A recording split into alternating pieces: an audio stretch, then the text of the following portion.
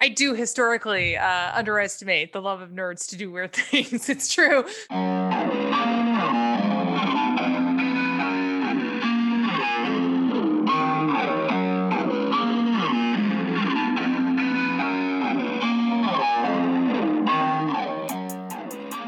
You're listening to Marianne Writes a Programming Language, and I'm Marianne.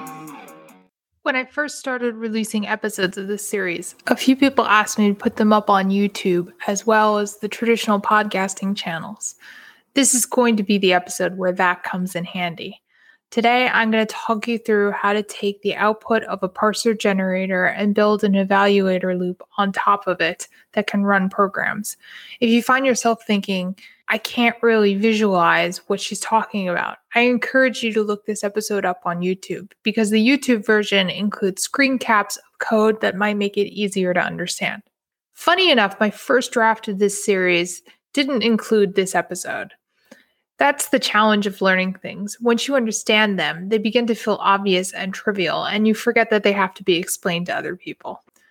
Right. So, if you decided to write your own parser, then the question of how you connect the parser output to an evaluator loop is simple. But if you're like me and you wanted to leverage the mature tools that exist to do some of this stuff for you, it is not immediately obvious what you should do after you fine-tuned your grammar and generated your parser. A parser is not a programming language. I've been using Antler to generate my parser and Lexer, so some comments will be specific to that, but the general concepts will be applicable to other tools, so you should be able to follow along if you've chosen something else. In the language I'm building, I don't want global functions. Therefore, when we think of a grammar as breaking a file into smaller and smaller chunks of valid code, there are only 3 types of code that can be in the program: declarations, assertions, and for statements. The for statements I'm referring to in this programming language are a bit different than you're expecting, because stock flow models are themselves designed to run in a bounded loop. The for statements in my language are not for loops. They're basically configuration settings for the model's internal loop. But I digress. Insertions aren't really that important at this stage of the language development, so that leaves just declarations. The first level of our grammar is the spec file. The second level is a set of declarations. The third level are all the possible declarations: constants, stocks, and flows. Stocks and flows have properties and methods, some of which are required by default. By this point, you should begin to see how this forms a tree. At the root, we have a spec node. Under that, a declaration node. Under that, the specific type of variable that we're declaring, maybe a stock node. Within that node, we have a series of property nodes. Under the property node, maybe a function definition. Under that, this is what the parser will create. It will use the grammar to define how to break source code up into a set of nodes arranged into a tree. Then it will walk that tree for you. But walking the tree isn't executing the program. That's the gap we need to write code in order to fill in.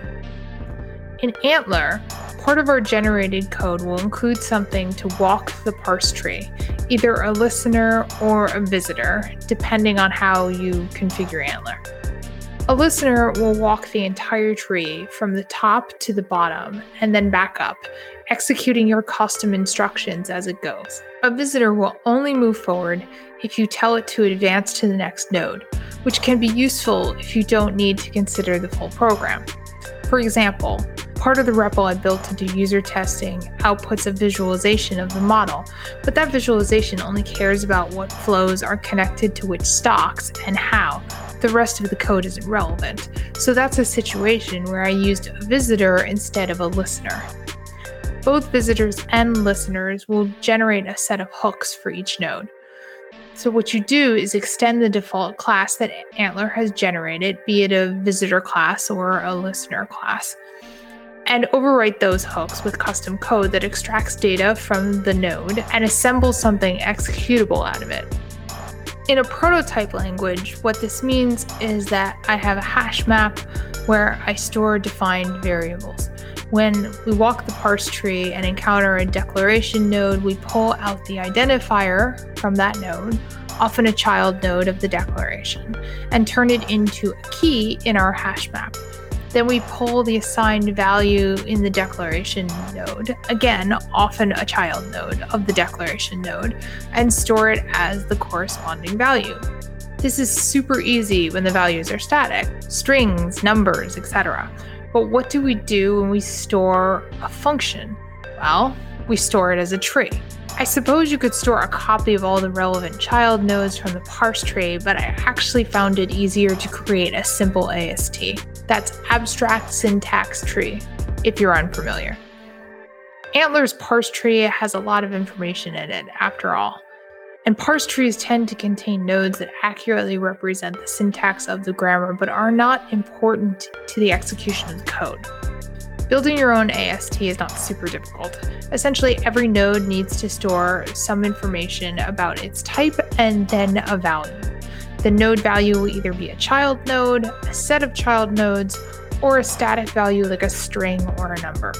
Since I wrote the prototype in JavaScript, I can get by with having one node class, the type being stored as a string in a property. When I start building the real language in Go, each type of node is going to need to be defined as its own type in Go, because Go will enforce strict assignment of the node value property, which means it can't be a single child node or a slice of nodes or an int or a string. We have to define exactly what it's going to be up front. So we have to define a different node type for each node we want to use. I mentioned before that when we extend Antler's generated visitor or listener class, we get hooks for each node of the parse tree. We will have code that triggers when we enter a node.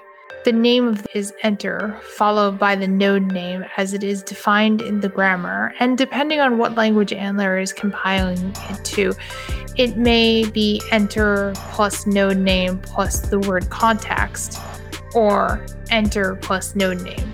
The best way to know for sure is to open up the auto-generated visitor or listener file and check. And then there's code that triggers when we're exiting the node, as the walk is moving back up the tree. That has the same naming convention as the enter hooks, just with the word exit instead. Most of the time, you'll want to use the exit hooks. We'll talk about why in a second. We build the AST by wrapping data from the parse tree node at the very end of the branch in the right AST node type and pushing it onto a stack, which in most languages will either be a list or an array. That's why the exit hooks are so important, because we want to start from the bottom where the data is and pass the AST nodes up. That way, when we want to get to the part of the parse tree where we define our function and assign it a name, the AST that we want to represent our function is sitting on top of the stack, fully formed, waiting for us. As we move up from the bottom node, whenever a higher node has valuable information that we need to sort of add to our tree, we pop off the top of the stack, wrap that value in another node capturing this new information, and push the larger tree back onto the stack. So for example, let's say I have the expression x plus y. We have a node representing x, a node representing y, and we want to wrap them in a parent node called addition. Using this structure allows us to create complex algorithms with the same code we do for simple ones. A plus B plus C is just an addition node where one child node is C, and one child node is another addition node with the child nodes of A and B. Building ASTs is useful because most functions will make use of values passed to them at runtime, so you can't execute them while walking the parse tree because they may not have been defined yet. When we finish walking the parse tree, what we have is a hash map populated by all the named variables and the values assigned to them, and all the named functions, and the trees that represent the steps they execute. Since stock flow models operate in loops, walking the tree gets everything defined and assembled, and then the process of executing the model loop pushes the new trees into an eval loop. The eval loop is a function wrapping a giant switch statement. The value being tested in the switch statement is the type of the node being passed to the eval loop.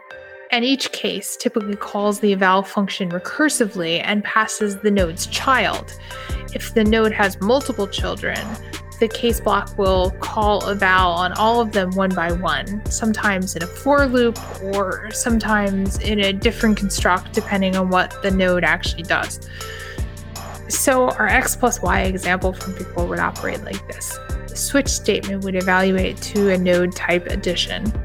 And the code in that case block would probably be something like return eval parentheses left node close parentheses plus eval parentheses right node close parentheses. When the eval loop executes on the left node type is a variable. And the code in the case block would probably say something like look for a variable by that name in the hash map and return that value. In this way, we work down the tree until the eval loop encounters a value it can actually return, and then the recursion completes by passing those values back up. The best way to understand how this works is just by doing it a bunch of times. Every time I work on an implementation, I get a little bit better at it. But if you're thinking to yourself that building an interpreter or a compiler over and over again sounds like a lot of work, you're right, and I have a suggestion. To help with my suggestion this week, I asked my friend Sarah to come on the show. Sarah is another strange looper who I also know through Pittsburgh-based hackerspace and community group Code and Supply. Hey, Sarah, what are you working on now? Currently working on a side project called Code Thesaurus, which is a polyglot developer reference tool. So the idea is if you know something in one language and you're wanting to know how to do the same thing in a different language, you can look it up in the tool and kind of compare them side by side without having to read entire sets of documentation. You can just kind of see a quick glance at a chart and kind of know the difference between the two. So if you hear a little background noise, that's because Sarah's completely adorable cat, Theodosius, keeps swatting at her microphone. Anyway, back to my suggestion. SOLangs. If you want practice tying everything together, work on a few SOLangs first. Sarah, do you know what SOLangs are? I believe they're esoteric languages. Yes, they are. They're this fabulous world of really weird, strange, completely compilable, valid programming languages, right? But languages that are basically hey, I don't think we should ever do this, but let's do it anyway. Yeah, wouldn't it be great if we lived in a world where we programmed only in white space? Something you would never really want to do, or only in symbols, or only in colors. Yes, actually, the only in colors ones are the ones that I like the best. So is it Piet or Piet? I'm never quite clear how it's supposed to be. Call it Piet, but yeah, I don't know if I know the exact pronunciation of it either. Piet. Because it's someone's actual name, and so there should be I should have done the research. I think it's an artist name. Yeah, it is. But I'm looking at some of the programs that people write with this programming language, which is essentially just about interpreting colors and pixels. They're gorgeous. People have done almost meme style portraits in this language. And they've done a beautiful rainbow mosaics in this programming language. And I wouldn't say that any of those programs are useful, right? Mostly I think what gets written in esoteric languages are hello worlds of various types that either print hello world or print the name of the language is super popular. Yeah. Or they do calculator. This is how you program a calculator in this particular language. What's not clear to me is where the line between an esoteric language and a domain specific language is. How useful do you have to be before you're a domain-specific language? I don't know if I know where that solid boundary is either, but I would say, typically you want a programming language to be readable and writable and easy to convey your thoughts in the form of code. And esoteric languages are almost never any of that. That's true. Well, I think like we do, like as programmers, care about the look of our code, right? But esoteric languages are almost inevitably like this bizarro world where the actual look of the source code is more important than what the source code does or how efficient it is at doing it, right? Yeah. So and they're usually proof of concepts. Like, can we actually use lolcat as a way to write a programming language? Well, turns out you can. I love lolcat so much. Can we talk a little bit about what is lolcat? Yeah, so lolcat is like the memes of the cats that like, oh, I can't have cheeseburger kind of nonsense, and like the embodiment of what if your cat were to actually talk to you and has bad spelling and bad grammar. But it's like, what if you implemented that as a programming language? Like, oh, hi, oh, space HAI would be like the introduction to your program. And, like I can has variable name would be like to set up a new variable. And I don't even remember too much past that, but it's like you can have these things and they're typical statements and they're not super easy to parse, kind of like if you took Shakespeare and decided to write it in lolcat, like it's doable. It's not readable and you may have to sit there scratching your head for a little bit, but you can convey the same thoughts. And so like lolcat is one of those, it's more just silly. I gotta say, like out of like completely out of the box, like Piet or Whitespace or some of the other ones. I really love how low-code ends blocks in kthnkSpy, right? I want to do that in normal programming languages. Like it's just way more satisfying to write kthnkSpy instead of like end, right? Yeah, sure. Well, Python has some of that really readable text in some ways, and COBOL even kind of has some of that. Yeah. But interesting that you bring up Shakespeare, because did you know that there's also an esoteric language called Shakespeare? I believe I've heard of it. I don't know that I've really looked into it that much. But so this is what I find really interesting about esoteric languages is like kind of a weird, like bizarro world form of like prioritization in code is that Shakespeare, the programming language, is a programming language where your commands are meant to sound like lines from a Shakespeare play. And your like entire source code, it has to be architected in a way that mirrors like stage directions.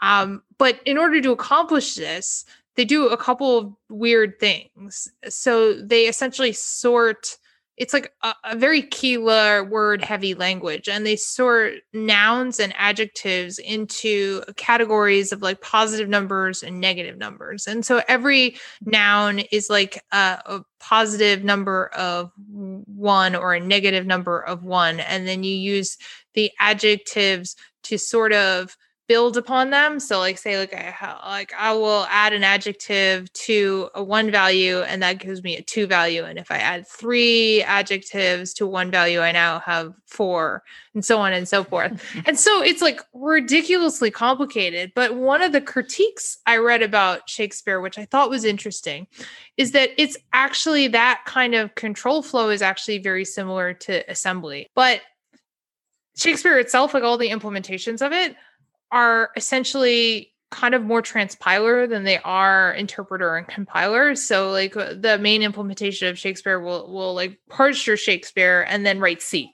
program based on like what it's found in your program. And there's one I think that does it in Python. And then what you're running is really a C or a Python program. And since Python ultimately compiles to C, I guess ultimately it just ends up being a C program. But what's interesting to me about that is that if like your actual structure of your esoteric language is kind of mirroring the pattern of assembly, like why are you translating it to a high level language that ultimately gets compiled down to assembly, right? Like we're just kind of going around in a circle in order to like get this joke of like, hey, we got a programming language that looks like Shakespeare. Yeah, but I think you also underestimate not only the love of nerds to do weird things, but the love of nerds to go, I bet we can't do this. Watch me. I do historically underestimate the love of nerds to do weird things. It's true.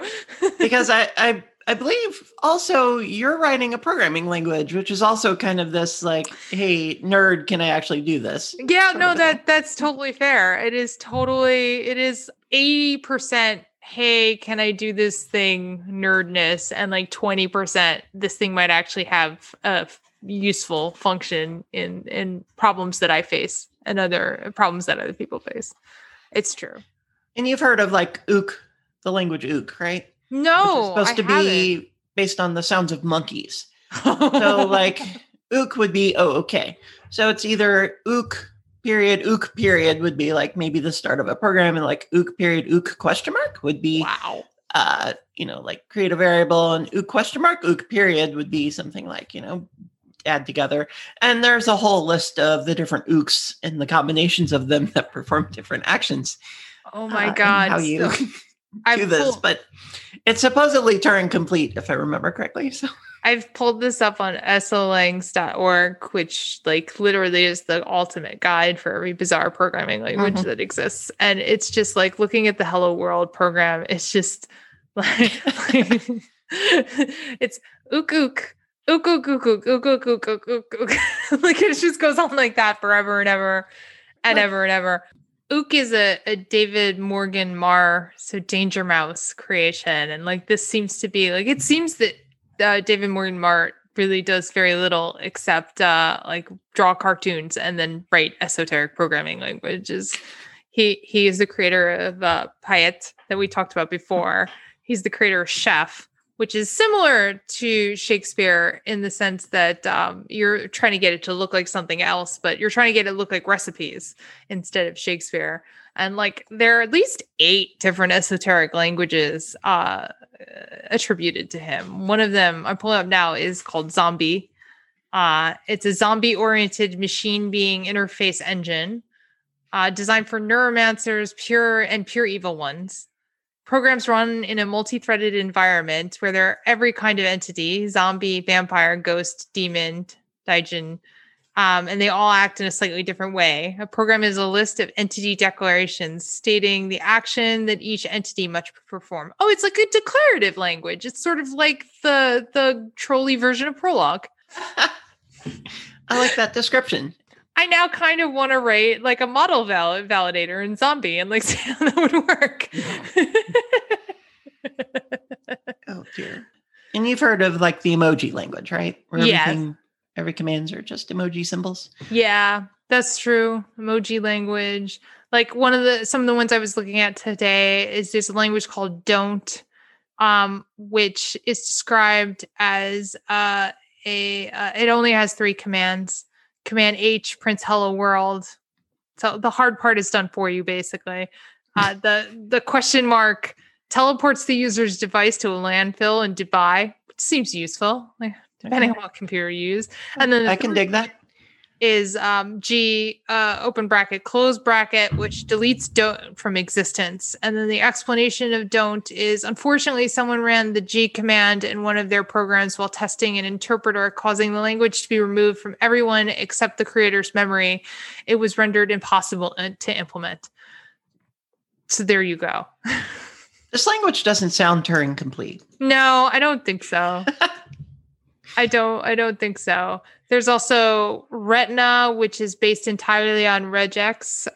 So like no syntactic sugar, just pure regex in case you wanted to put all of the bad parts of programming into its own language. There you go. I'm constantly amazed at, I feel like every time I look at this site, they've added like a whole ton more languages to it. Like I'm always just baffled at the absurd lengths people go to. I mean, like some of them are kind of fun and interesting, like some of them are made as jokes. Some of them are made to be funny, but some are made to like absolutely just screw with people's heads. But I think in general, like SO-Langs end up being really useful learning tools because their very design usually relies on an extremely limited grammar and extremely limited like vocabulary set. So you don't have to think about like, how do I implement like all sorts of complex data structures in order to like design a parser, a lexer, and the ultimate evaluation loop. You can kind of just start off with a really simple scope and kind of like work those muscles over and over and over and over again as you need.